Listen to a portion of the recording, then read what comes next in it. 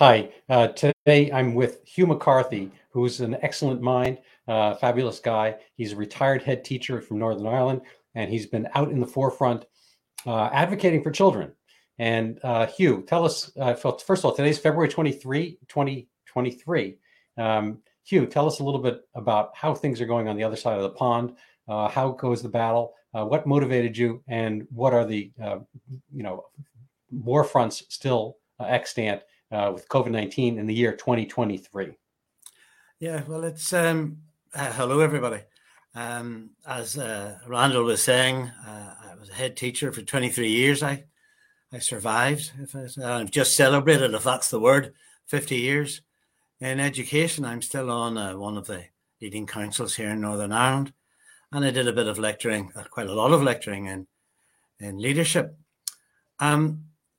And I'm coming up to having fought this campaign, if it is a campaign, for 3 years. I made my first presentation about this in May 2020.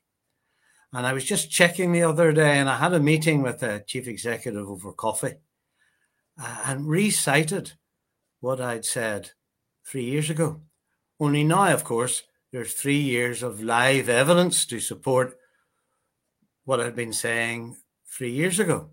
Mm-hmm. And before I hand back to Randall asked me what motivated. It didn't feel right. It didn't feel right. And very quickly, it became apparent that this wasn't anything to do with the children. Children weren't affected. They weren't infecting anybody. So why were we implementing restrictions which had a terrible impact on them? And that's what I couldn't understand. And that's what I repeated over and over again. Why were we doing it? What were we doing to the children, and why? Now, it's an incredible point. I mean, I think in your Daily Skeptic article, you point out the survival rate for children is 99.99987% or something like that. I might have put an extra 9 in there, but it's minimal. The children, such as they have had deleterious effects from coronavirus, probably have it at a lower rate than influenza. And the ones that I've understood as deaths in the United States have been with comorbidities of significant degree. One 14-year-old was 380 pounds, something of that sort. And another, cases with leukemia, stuff like that, with damaged immune systems to begin with, whose life expectancy might not have been so high, on a cancer ward and so forth. But for general run-of-the-mill walking around, kids in school, the mortality rate was essentially zero. And could I just come in there? I mean, that's the key point. And those are the very questions that I posed over and over again to our chief medical officer and public health authority. In Northern Ireland, it is a public health authority, incidentally. It's not quite the same as England. And to our politicians. Those articles you refer to are entitled, "Why Are We Vaccinating Children? Why are we vaccinating babies?" And in fact, I've asked, how many babies have actually died of COVID? And how many children have died of COVID? And it turns out, as you correctly point out in the States, Jessica Rose, amongst others, says none. Canada, the Canada Health Alliance, says none in Canada. And there are similar stats from government sources in Ireland, Northern Ireland, Scotland, and across Europe. Not a healthy child has died anywhere that I can establish in the Western world. So why would you introduce restrictions on them at all? And this is what really annoys me. Why can't you get an answer? Why can't somebody answer? Why doesn't anyone ask, other than people like us? But why can't you get an answer when you do ask? It's a very straightforward question. The questions I ask our chief medical officers, as I pointed out, although I don't think it's in the article, as I pointed out in the letter, is these are questions which should have been addressed before introducing the policy about the dangers to children, about how many have died, how many are in hospital, how VAERS informs his decision, what scientific evidence is behind masks, vaccinations, school closures, Indeed, I asked him to confirm that had he read the research on school closures, would he confirm that he would never recommend that again? A perfectly reasonable position, I would have thought. No answers. So, have you used a public forum? I assume you've. I know, as a matter of fact, you've been writing. Where do you get published? What's the breadth of your articles' reach? How has it been received? And did you receive pushback and/or censoring? Such as we've had. The quieting down of voices in opposition. Well, I got the first. There are 30 or 31 of these now, all entitled, conveniently, "What are we doing to the children?" The first 11 were published in a national newspaper here. And that's to be fair. Now, that has a fairly widespread coverage across Northern Ireland. It seemed to fall on deaf ears. I also had 11 presentations to one of the councils I was on. I do have to say I made 11 proposals. No masking, no school closures, no sending children home, no testing, no vaccinating school premises. And then round the loop again and lost them all 11-0. Now, the other articles are published in publications like the Daily Skeptic, UK Column News, quite frequently. Some are published by Pandata. Mm-hmm. And in terms of a wide group here, and one of the major political parties is, broadly speaking, on my side of the fence. And that's heartening. And I continue to supply them with information. Indeed, they supply me with information. And obviously, Northern Ireland's a very small place. And I would have known some of these people, or taught some, I'd have met them in other school-based meetings. Mm-hmm. In terms of, well, I'm still on coffee drinking terms with the chief executives. I met one a few days ago, 2 hours, presented all the papers again. And we'll see how that goes. Mm-hmm. So I wish I could say I was making headway. Mm-hmm. I'm certainly still in the game. And there's certainly a very healthy group of people, groups of people, I have to say, who are joined up now. Mm-hmm. And we're definitely moving forward.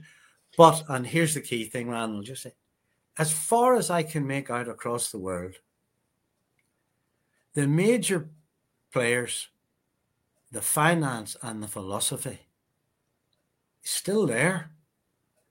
No one really is coming out and saying, very few people, the odd one, and we'll maybe speak about them, are coming out and saying, no, we got this wrong, and I'm sorry, and I wouldn't do it again. And there is still this troubling undercurrent of masks, testing. Our NHS, for example, here in Northern Ireland, and our care homes, attempt to insist on masks. So, the doctors, many doctors, you have to wear a mask before you come in. No. Hospitals, there's mask signs all over the doors. Care homes, the same. And yet the overwhelming evidence about masks, and much of it recently, and if I may, I could read you something about masks. Oh, please. Yeah. You'll be aware, I'm sure, of the Cochrane report. Yes. Which really ought to have put this to bed. Mm-hmm. I mean, Professor Heiningen, who was a joint co-author, told the Northern Ireland executive in August 2020, that's our government, by the way, in August 2020, by all means recommend masks, but don't say it's evidence-based, because there is no evidence. Now, normally speaking, if a professor from Oxford University comes over to Northern Ireland and says something, most people pay attention, but not us. Now, Professor Heiningen is being totally consistent. The Cochrane report bears it out. No evidence that masks work. And as I said the last time, And it's worth repeating because we have to keep repeating it. And I'll say why in a moment if you ask me. We'll have to keep saying it. Nowhere in the world has masks worked. As we've said, if cases are running at that level, said this before, over and over again, and masks are mandated, then anybody would know that if they worked, infections would fall. No state in America, as you know from the work of, is it Ian Miller? No country in the Western world has seen that happen. And here's what Bhattacharya said. At this point, Professor Bhattacharya, at this point, every public agency, local, national, international, that asserts that community masking is effective in controlling COVID community spread has revealed itself as incapable of scientific reasoning on this topic. Now, you can't get any clearer than that. It is without evidence, yet the mask causes huge harms, and we may return to that.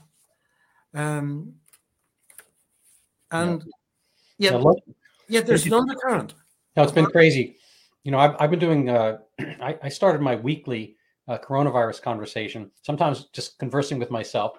I'm not sure what that category that puts me in, but when I couldn't get company, you listen. I started doing this about 3 years ago, and it was mostly because in similar vein as you, I was promulgating information and putting things out, and it was all, I think, very logical. I try to, pride myself on my kind of logical Occam's razor, which and it was all deaf ears. I mean, people just, would be, but we have, there was no real answer. We have to do everything we can. And, so a lot of this was kind of flailing around. But along the way, I've been watching the data and watching these experiments. We were incapable in certain areas of doing experimentation. It's hard to do experimentation on a live, active pandemic or virus or whatever, because humans we can't corral them into study groups in real time. That being said, there was the Diamond Princess, I'm sure about which that was an experiment that pretty conclusively showed the children didn't get any symptoms at all. They were on the boat, and the numbering in the hundreds, and the young staff members didn't get any symptoms. They didn't even know they had an illness. And both of us are under 35, so it's not going to really affect us. But the people who did have issues were the elderly, and we love our elderly. And if we knew any of them, we should say hello and so forth. But you mentioned Dr. Bhattacharya. He and Martin Kulldorff and Sanjay Gupta, made the Great Barrington Declaration along with Brownstone Institute, as it was nascent at the time, which was focus protection. And my late mother-in-law was in her late 80s and early 90s throughout this, and she later died from other causes a few months ago, and God rest her soul. But that we focused our protection on her. So we were careful around her, and other people were, and so forth. And she had caregivers coming in and out 2-3 times a day. And that was not any reason to restrict her grandchildren. She has grandchildren who are, varying ages, but some of them are, dating in college and high school and all this and that. And to have their lives turned upside down and continue to do so was I think a strange moral equation.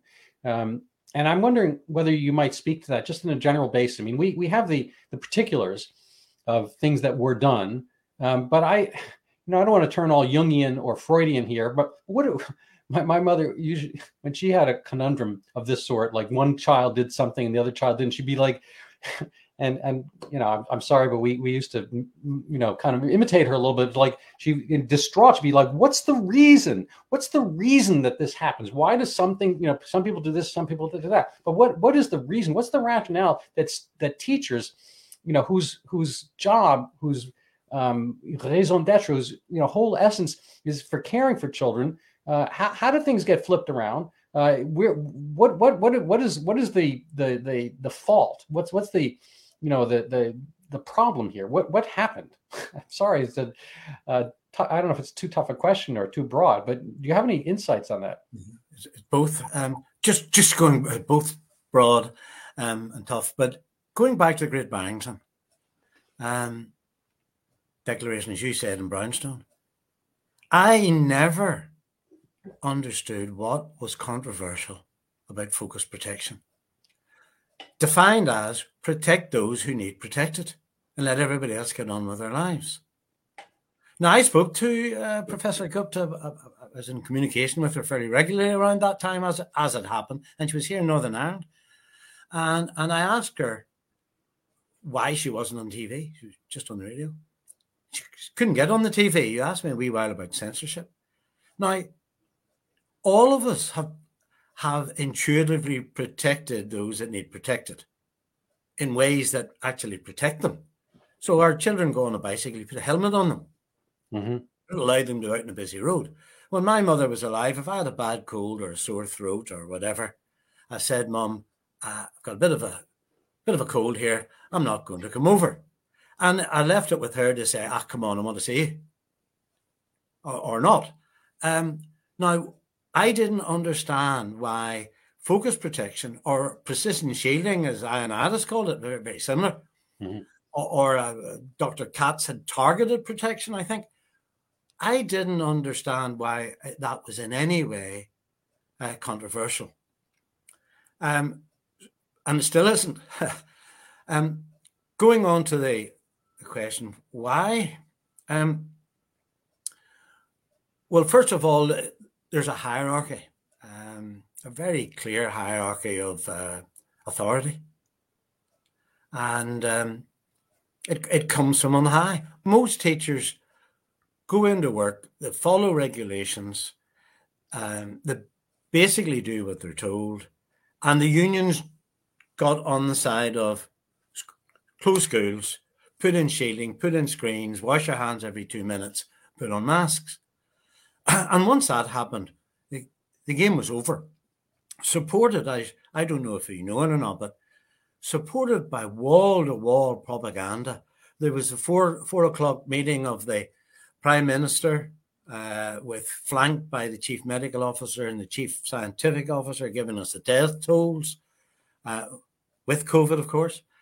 There were signs everywhere. And then there was a propaganda which was close schools to slow down transmission, which they knew at the time was false. There was no evidence at all surrounding schools. And it was coming out at the same time as they were telling us that there was. So the European CDC, for example, and the Public Health Authorities, Public Health England, as well as then said, the children aren't taking it home. Dr. Ross Jones, schools were closed for no reason. All this was evidence that they were aware. Now, you're asking me a psychological question. How come country, the people, were so easily frightened? And I'm afraid that's above my pay grade. Why was a certain group of people so easily frightened? Even when I presented the evidence to my board, not coming from me, but coming from people who have spent a lifetime investigating viruses and pandemics and what have you, directly coming from them, I couldn't even get them to research it, let alone take notice of. Normally speaking, if you get a report from, we'll say, Harvard professors or Stanford professors or Oxford professors, as educationists, that's what we have to do. That's what we follow. And my reports were they're not my reports as such. Even Ofsted reports, which Ofsted reported in 2020 that most children were going back educationally. Absolutely. Ofsted is the body that inspects schools here in England and Wales. England, Wales, Northern Ireland. Well, ours is slightly different, but they reported that the majority of the word they use actually, the majority of children were going back educationally. Now, in communication, reading, numeracy, physical development, and independence. 2020. And their most recent reporting of got it here sort of in front of me. The spring of 2022. Listen to this. They've noted. Now, remember, this is the body inspects our schools. Mm-hmm. Delays in babies' physical development. Babies suffering delays in learning to walk. Babies unable to talk. Regression in children's independence. Delays in speech and language. Children with limited vocabulary. Babies struggling to respond to basic facial expression. For me, that's, and for anybody that should set alarms bell ringing. One research carried out in Ireland in October 2022 found that babies born during March to May 2020, when Ireland was locked down, were less likely to be able to say at least one definitive word, point, or wave goodbye by the age of 1 year, by 12 months. Now, for me, this highlights that what you said, we've got it all the wrong way around. You spoke about your mother there. Scott Atlas said a wee while ago that it was the father's job to protect his children, not the other way around. And here we have government research telling us this damage, not only is it happening, but it's long lasting. NFER, National Foundation for Education Research, found delays in 3, 4, and 5-year-olds and said these delays affect lifetime chances. It isn't just right, it's here now and we can make it up. We can't. The hospital, Great Ormond Street Hospital, Dr. Golden, found they were two years behind by the age of 5. And if he wanted me, I could talk on about the educational regression going up through SATs. America, as you know, NAEPs, they're your national assessment tests, the worst on record. Your education secretary called it the results appalling, as your results have gone back, I think, 21 months by the age of 12 or whatever year the test credit. And that's the thing is, there wasn't that much margin in many neighborhoods to begin with. We have, we have a kind of a large variance, I think, in educational level, neighborhood by neighborhood. We have poor neighborhoods, middle class, wealthy, and so forth. The poor neighborhoods ordinarily, 2019 world, had lower results than better neighborhoods, and that I think has to do with how much education is happening behind the scenes, parenting, family dinners. A lot of the families that are not cohesive to begin with and aren't providing books and education and nurturing environment for educational advancement, i.e., what we call inner city, oftentimes, but it's nothing about the city. It's nothing about being in a city. I grew up in a city. I grew up in New York City. I grew up technically inner city. So did nothing about that. And so did Ben Carson. Yeah, there's nothing physically about your placement one way or another that's going to determine your educational success. But anyway, to cut to the point, those are the kids who did even worse. I know I'm doubling the term there, but they were already worse to begin with, and they got worse. There's the variance. If you look at it as a splay, as a kind of a Gaussian curve, everything falls into kind of like a statistical Gaussian curve, and what's happened is that the splay has gotten wider. That there are more kids doing more, again redundant, more poorly than before, and these kids tend to be the ones who are doing poorly, I'm making up words to begin with. And so what we did, everyone's always like, well, what about the children? What about our inner cities? What about the poor? This was a dagger in those efforts, and the people who had more. So if I've been looking to come up with a word for this, but kind of the cushioned, laptopable jobs, the people who can kind of sit at home and do a fair amount of their life on Zoom or Google Docs or Slack and so forth, and kind of get things done, because their jobs are verbal, their jobs are writing, their jobs are directive. as opposed to the physical economy, where people have to make things and get out and do stuff and move things around and so forth. So there's kind of always been a class difference, and the ones in the upper class were somewhat insulated from the damages to the lower class, both because they don't hang out with them that much and because it's not in their world and their orbit. But a lot of the directives obviously come from the top down, and the bottom suffered doubly over this. And it's just all kind of the say there tend to be more left than right. Talking points we always hear about: we should be green, we should be sustainable, we should be caring about the poor, we should be working on education.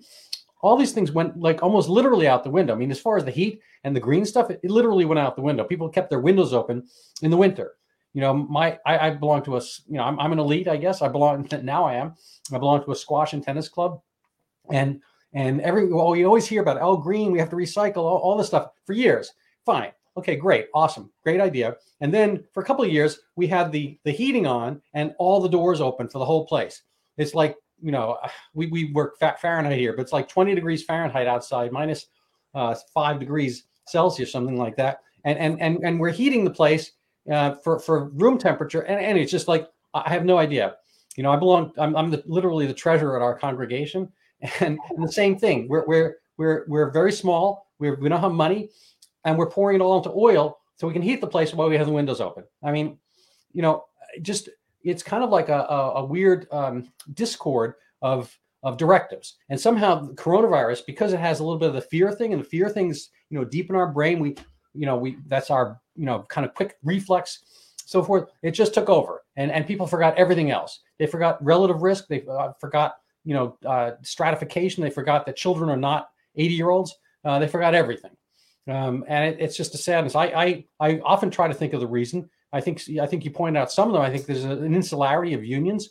I think there's a top-down directive, and I think people are a lot of times selfish. I mean, it's just a sadness to think that you could be selfish to the extent that you are willing to sacrifice your, collectively our youth's future, and their present to a good, certain extent.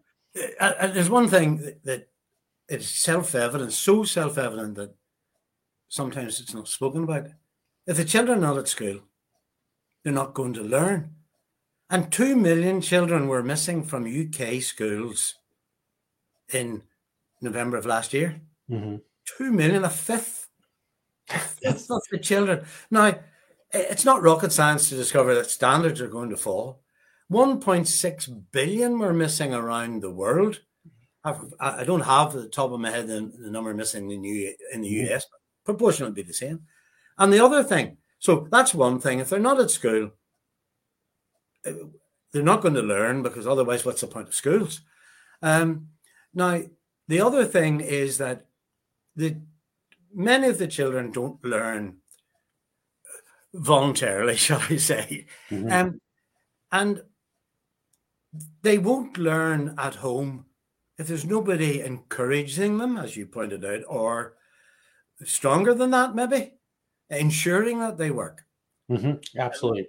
So, and related to that is that if you've got a household that's moderately wealthy and you've got 3 children, the 3 children have laptops.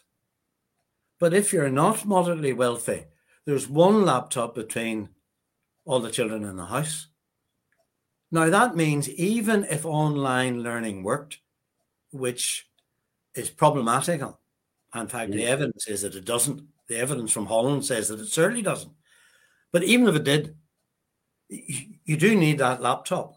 And then you need the will and the supervision and the internet to go with it. Absolutely, because the laptop itself is, what is it called, a moral hazard? I mean, there's a lot of stuff on the laptop that can be very diverting. I like to think I work, and I get my jobs done, but I spend a lot of time looking up sports scores and following various fumes of trails of things that kind of perk up. There's a lot of clickable items out there, and none of us, I think, have the perfect willpower. And very few children. I mean, we're talking about very young children here. Right. Have the capacity to learn independently. Absolutely. Now, it's a good thing learning independently, but it's very difficult. And very difficult to learn how to read independently. Now, the reading ages are fundamental to everything. Reading scores, functional literacy. And it has become very difficult to teach a child to read after the age of 13. Something solidifies in here. Mm-hmm. So if you haven't crossed the functional literacy, and our scores, it's about 86 points. Mm-hmm. And that is when schools are so important. Schools and parents working together can shove children who are 80-ish above 86, 80, up to 90, which is where you need to be. But if you're not in school, that isn't going to happen. Because you can't encourage the parent to do the, shall we say, 20 minutes reading at night. You can't encourage the child to do it in school. You can't get a reading tutor to help it. You can't measure and assess to see whether they're making progress. Now, all these things are doable, but really they have to be doable in a structured, strategic way in schools with all the children. Otherwise, there'll be many children that don't work. And there are packages and methods that, I mean, we, for example, would have done it with all 600 children in the school. So you come into me, I could tell you your son's reading age now, and I could tell you it again in 3 months' time. And if you weren't going the right way, then I could suggest, the teachers could suggest, and so could I, ways of improving it.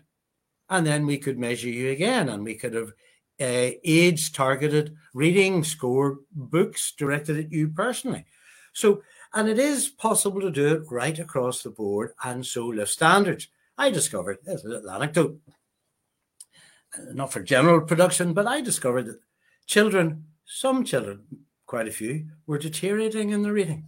Now, there is a normal progression between going from primary school into secondary. Some children can go back as far as a year. But I'm talking about the next year up, actually. And when you think about it, it's not surprising because children are going through the maturation process. And that includes many of them, particularly boys, think, school's not really for me. And they react accordingly. They get disinterested. They're not maybe too successful at it. And their neighborhood isn't into reading, and it's a girly thing. So that group of children then go backwards. But you need to know that. As an education institution, you need to know that they're going backwards. And then you need to do something about it. Now, I discovered, and I'll just make this final point, not surprisingly, those that were going backwards finished bottom of their class and were the most disruptive children in the school. Shocking. And you've got to break that cycle. Right. But you also, there's a joke about, there's a joke, how many psychiatrists does it take to change a light bulb? And the answer is only one, but the light bulb has to really, really want to be changed. And I was thinking of that joke, just, I mean, I can't tell you why, but precisely. But what I've noticed here is that you care, you want, you are invested. You're like that light bulb who wants to be changed. You have an investment in wanting the children to succeed and proceed. And I just have been struck by the for want of a better word, the selfishness of our teaching profession. I mean, I know that a lot of them are very insulated by virtue of being in unions throughout the United States. I'm not sure with what percentage of school districts, but there was a dichotomy. I understand in Northern Ireland, the schools are oftentimes under the aegis of a religious order, Catholic schools or Protestant schools and so forth. But here, I think the vast majority go to what we call public schools, which is, state schools. But the teachers were caring about the teachers. They didn't want to get themselves sick. And I'm not looking, for teachers to drop dead or anything like that. But the median age of teachers is younger than a lot of other professions. Us. But they kind of held it over people's head. Even in Los Angeles, they wouldn't go back until all these conditions about not going back. But they were getting paid because they had union jobs. They were government workers essentially. They were getting paid for the duration. A lot of people who didn't work were not getting paid. But it was just like, we're not going back. And the data, because again, we couldn't do experiments, but we can do cross-regional comparisons. You were pointing out state by state in the United States, getting back to the masks just briefly, North Dakota and South Dakota, one had a mask requirement, the other didn't. They're identical states demographically, by size, population, politically, all kind, and there was no difference. And as far as the having kids out of school, Sweden kept kids in school except for a very brief period for a couple of weeks or something like that, and they did perfectly fine. The teachers were not dropping like flies. Although I never see flies drop, they always seem to just kind of hang around. But anyway, they were not dropping like flies, and everybody did fine. I just don't know why there was this willful blindness to look at comparison places. I mean, you may not have the answers, but I mean, I live in a neighborhood, a bunch of houses and so forth. One guy gets a snowblower, I'm shoveling. I'm like, what about that? I ask and say, well, how does it work out? Well, this has this problem, whatever. But like, people learn from each other. This is how we work. And to have everybody sequestered and isolated was obviously counterproductive for those children, but it was also emblematic of not even having the curiosity to look at other places and see how things are being done. I think there was just so much lockstep across our country and probably around the kind of industrial world, or the first world, or whatever you want to call it, that it's just incredible to me. And who made these directives? Why were they followed so well? Why were there no independent thinkers like Hugh McCarthy? Well, I have to say, I can't answer that. I wish I could. And I have to say, the teachers that I knew were caring teachers. The reading program that I've just flagged up could only be done by the entire staff. I wasn't doing it. I was doing a wee bit, but I wasn't doing it solely. Now, what the populace were brainwashed, because newspapers, TV, every time you went into a shop, wear a mask, stay 6 feet apart, don't come in through the door if there are more than 15 here, do your hands, put the mask on. It was blanket, wall to wall, fear mongering. Now, so one voice, more or less one voice in the education establishment. Just to say to you, our schools are not the same body. The Department of Education regulates them all. The Catholic Church owns the schools here. The Protestant churches actually don't. They're sort of state schools, but the message comes down. It's the same message. They all operate the same regulations, actually. So these regulations are how our schools operate. So regulations come from the Department of Health, actually, through the Department of Education into schools, through the principal and the Board of Governors. Now, it wouldn't be possible for individual teachers to defy the principal and the Board of Governors and their union directive. It just wouldn't be possible. I have to say, in my position, I was retired. I was able to speak out at the boards. You asked me, was I censored? Well, I was censored by the BBC. I was cut off on a radio program talking about masks. I had the science degree. The broadcaster didn't. Told me he knew nothing about science. I told him he knew nothing. And then I could phone out. I've been censored by LinkedIn. Some of my articles, I spoke at a Health and Truth, a Christian conference, actually. Well, it's on Odyssey, but other than that, it's not seen the light of day. Because I keep on asking the same questions. Now, so in defense of the teaching staff, it would be very difficult. You're quite right. The vast majority of them are 40 and under. Their survival chance is 99.9% or thereabouts. They're under no threat whatsoever, but they didn't know that. Nobody told them. And if I told them, I was looked at with two heads, because actually they're powerless, to be quite honest with you. They were powerless. They believed the narrative. if it's not on the BBC, I know you've loads of channels, and I suppose we have loads of channels, but most people regard the BBC as the gospel, and in fact it continues. And our National Health Service, if you look at their website, wear a mask. Get your vaccine before it's stopping it at maybe now. So get your vaccine before they're stopped. It's still pursuing the same story. You mentioned there about regulations. The regulations around school closures are not the regulations, sorry, the evidence around school closures, quite clear, and absolutely no effect. The German health minister, actually, as you probably know, Lauterbach, has just come out and said so. What the phrase was, COVID restrictions were idiocy. School closures were an unnecessary mistake. That's the German lockdown chief. Now, to be fair to him, he at least has said it. I hear the deafening silence.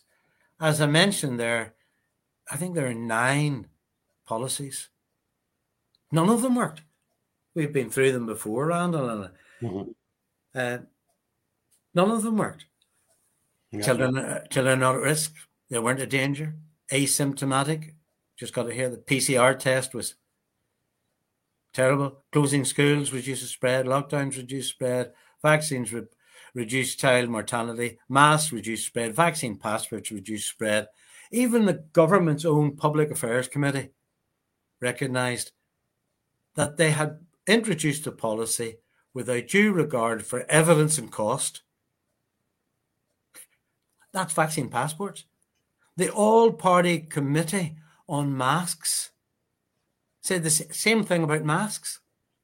So these are government committees. Most of my articles, as you are aware, are based on government pronouncements and government statistics. And the co-chairs of the all-party group in Westminster on COVID said that there is no evidence that masks work. And then they say there's no evidence that vaccine passports work. They haven't investigated properly. Doesn't make any difference. It doesn't seem to have made any difference. Now, you mentioned our authorities. You can be fairly sure that our authorities have the information that's contained in those articles. Data, statistics, evidence from their own sources, because I and several others of my group have written to them. The Public Health Authority, the Department of Education, the Department of Health, our local MLAs, the Health Committee. They know it. Do they read the evidence? I can't answer that. No, it's a funny thing. So my college cohort, went in a lot, some of them became writers and lawyers and doctors. And anyway, the ones that became writers and professors, they always have a cause. They're always, worried about, I don't know, at the time, Salvador Allende was, president in Chile. They worried about the injustice. They worry about the Indians of the Amazon. They worry about all these kind of far-flung causes of people, in dire straits, and they want to rectify. They want justice, and aka social justice, which I think is a little bit of an oxymoron, because I think justice can't be social.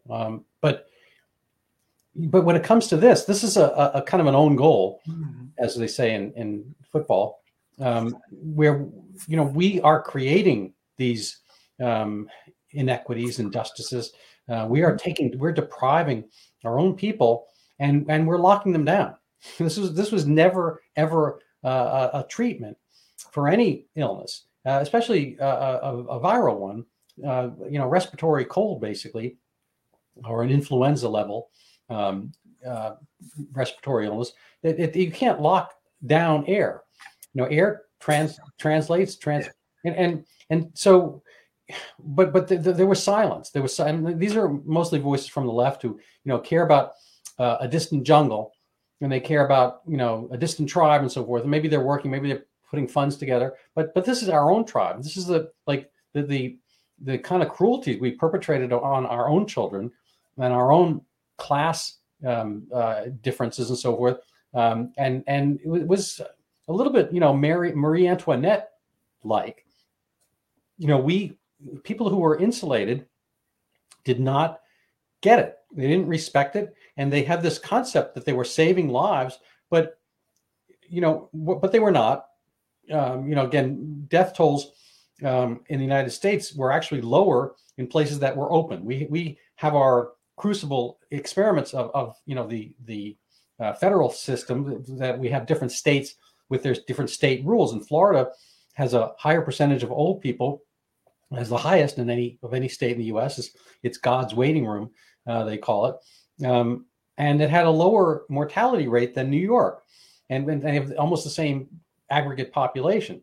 And this was happening in real time. This is happening on a whole bunch of data sites. When people get to hear the news here from MSNBC or CNN or something like that, there are other places to look. I carry the Library of Congress with me, along with every other major tome and so forth. I carry it around in my pocket. These days, everybody does. Some people just don't care to look, which is sad. And it's just a very weird thing that the people who are always, carrying on and cavilling about injustice were perpetrating it. And everything was thrown out so that we could be in lockstep. And it was a very strange kind of power thrill, I think. And it was an aggregation of power, and people. I think the people, kind of put the lie to some of their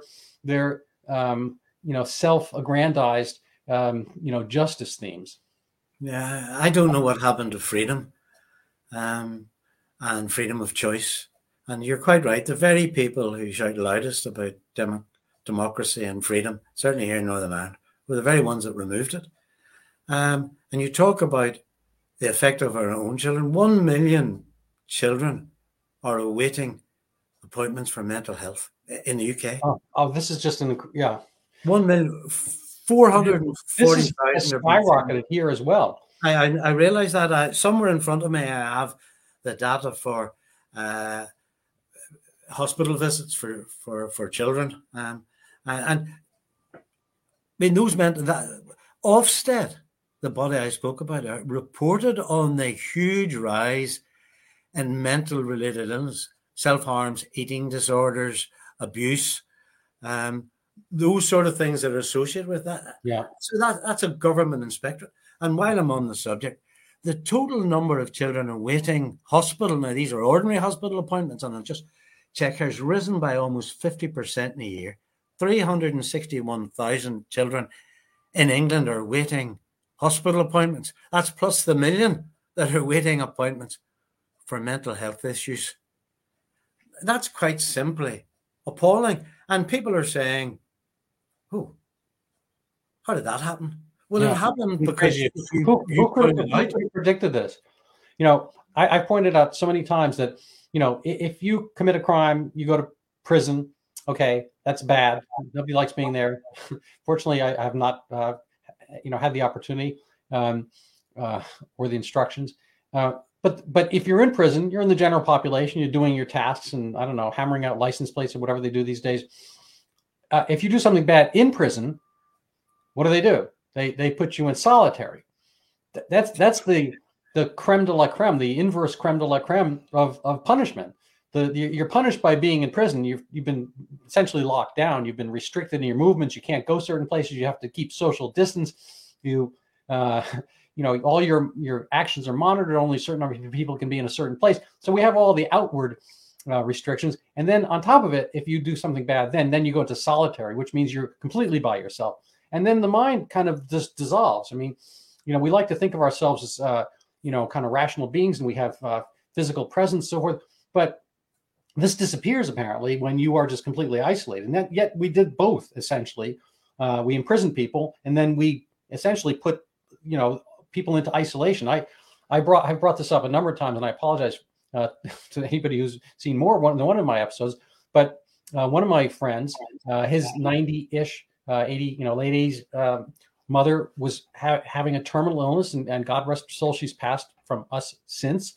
But for her as it turns out, her final year and a half, she was in solitary and self-inflicted. Nobody came to see her. Her grandchildren, her nieces, her nephews, etc. Nobody came to see her, and she never went outdoors once. I'm not sure what the outdoors would have done, but it's a beautiful picture that, I mean, mind you, they were all in tune and aligned with this, and I hope she passed her days, peacefully and so forth. But there's a beautiful picture where she, I don't know, sometime in 2021, she went outside. This was an event. So she felt the sun on her face without a mask. She took the mask off, even outdoors. She took it out for a second to feel the sun on her face for, I guess, the last time. And it's a beautiful photograph, and I hope their memory of her is all it can and should be. But it's just it's a very strange situation. I've saw this many times, that people who had terminal illnesses, they went overboard. I mean, I just don't get it. You have a very, there's quantity of life and there's quality of life, and those things hopefully work together. And we have, the number of days we can have, and each one is wonderful.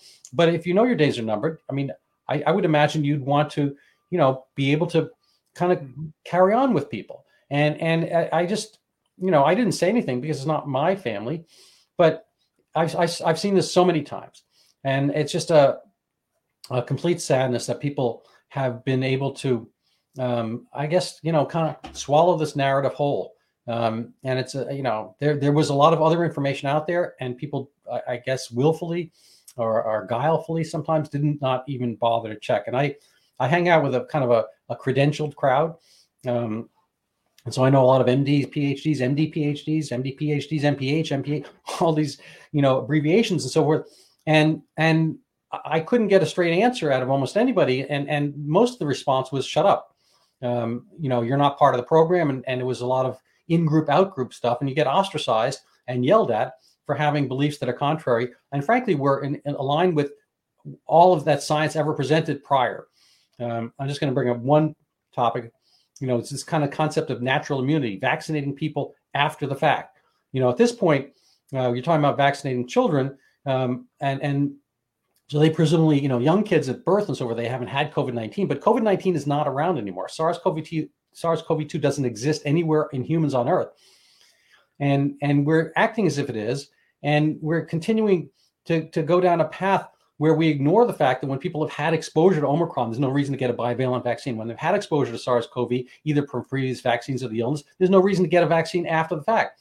Dr. Fauci, the vaunted, he admitted this in 2004. He was on a show, and he was talking about one of the influenzas, and he's like, I'm going to do my Fauci voice. There's absolutely no reason to ever get a vaccine after you've had the illness. The illness is perfect, complete natural immunity. Why would you get a vaccine on top of that? It could only, bring problems and so forth. And today, if you look at that one up, Snopes and everybody, they're like, oh, that's not what he meant, and all this kind of stuff.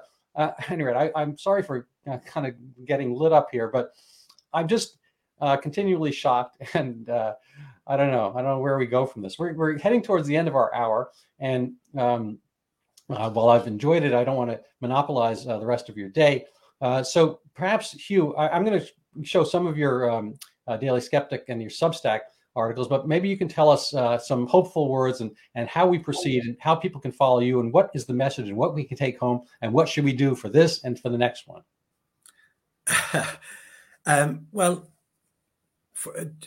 Just a closing message. Someday our children are going to want to know why their lives were restricted and in some cases ruined. And I'm hoping by that point, they will have done their own research. And my fear, and I've said it before, is that if we don't recognize and acknowledge the harms, society could do it again. I'm quoting Professor Heiningen again.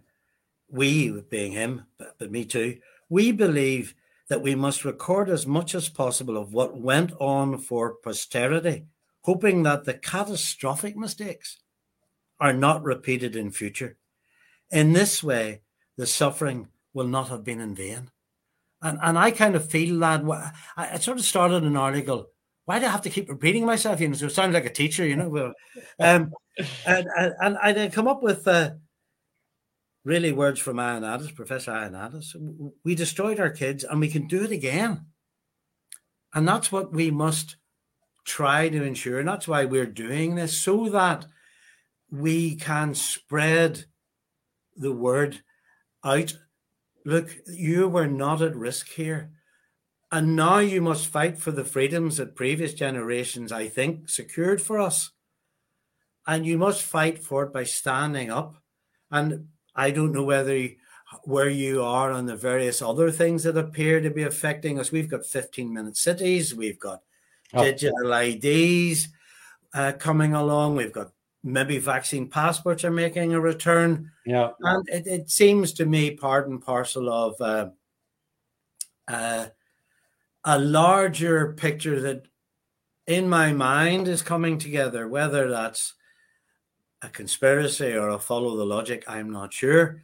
But it seems to me important that we won't know what we've lost until we lose it. Yeah, and it is important to try to keep on, as I said, recording and then promoting and informing in the hope that one of the messages of an advertising campaign is that one sort of philosophical advertisers repeat. Mm-hmm. The fear propaganda from the government was repeat. And of course, as a teacher and indeed as a parent, you had to say the same thing over and over again before it sunk in. And I suppose that's where I'm at. Say the same thing over and over again. And I believe now that the tide has turned. It may not have turned right at the leadership level, but I do believe that the other part of the iceberg, I believe that part of the iceberg is turned. Almost nobody believes in masks. Almost nobody believes in the PCR testing. And pretty much everybody knows that children aren't at risk at all.